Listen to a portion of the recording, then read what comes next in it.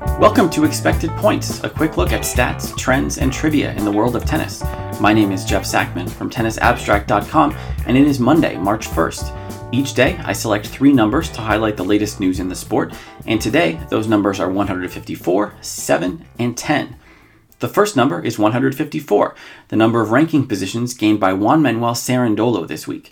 The 19-year-old lefty from Argentina won the Cordoba title in his debut tour-level event, the first Argentine to do so in the Open era. While he didn't have to face top seed Diego Schwartzman, he still needed to prove his mettle against quality opponents, including 3-seed Miomir Kecmanovic, 7-seed Thiago Monteiro, and 5th-seed Albert Ramos in the final. All of those players pushed him to 3 sets, but Cerundolo bounced back each time, winning each of the deciders by scores of 6-2 or 6-3. He entered the Cordoba qualifying draw ranked 335, and 8 matches later he heads to Buenos Aires up 154 spots at 181st on the official ranking list. The Tennis Abstract ELO ratings are even more bullish, ranking him 88th, just ahead of Monteiro and fellow teenage prospect Lorenzo Musetti.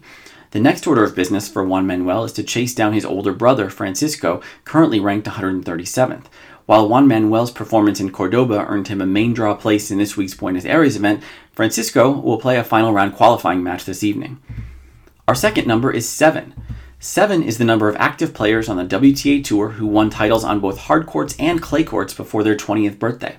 Iga Swiatek joined the club on Saturday with a routine win over Belinda Bencic in the Adelaide final, giving her the hardcourt trophy to pair with last fall's breakthrough at Roland Garros. This is a rare list that even Serena Williams doesn't qualify for. Venus Williams and Svetlana Kuznetsova are among the familiar names to achieve the same feat as teenagers, and Swiatek is only the second, after Diana Yastremska, to do so in the last decade. While Yastremska needed third-set tiebreaks to win 2 of her teenage title matches, Swiatek barely breaks a sweat. Just like her Roland Garros title run, it was straight sets all the way in Adelaide. Iga's title moves her up to 15th in the WTA rankings, which almost certainly underestimates her current level. Tennis Abstract ELO has her at number 6, only 4 points behind Petra Kvitova for a place in the top 5. Today's third and final number is 10, the number of players who withdrew from this week's ATP event in Rotterdam before the draw was made. The initial entry list was so star-studded that one wag dubbed the tournament Rotter Slam, but the loss of Rafael Nadal sent the field back to typical ATP 500 territory. Nadal is resting his back and will also skip Acapulco and may not be back in action before the tour returns to European clay. In addition to Nadal, 5 more top 20 players opened up places for alternates, including Matteo Berrettini, Denis Shapovalov, and Gael Monfils.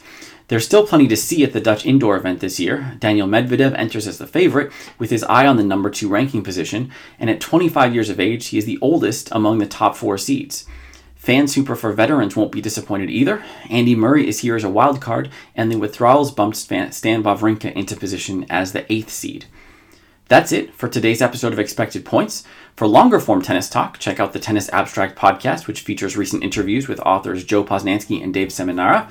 Please let me know what you think about the show on Twitter at Tennis Abstract, and help others find the show by leaving a review on iTunes. You can subscribe on iTunes, Spotify, and Stitcher, and you can always find the latest episode at tennisabstract.com. Thanks for listening.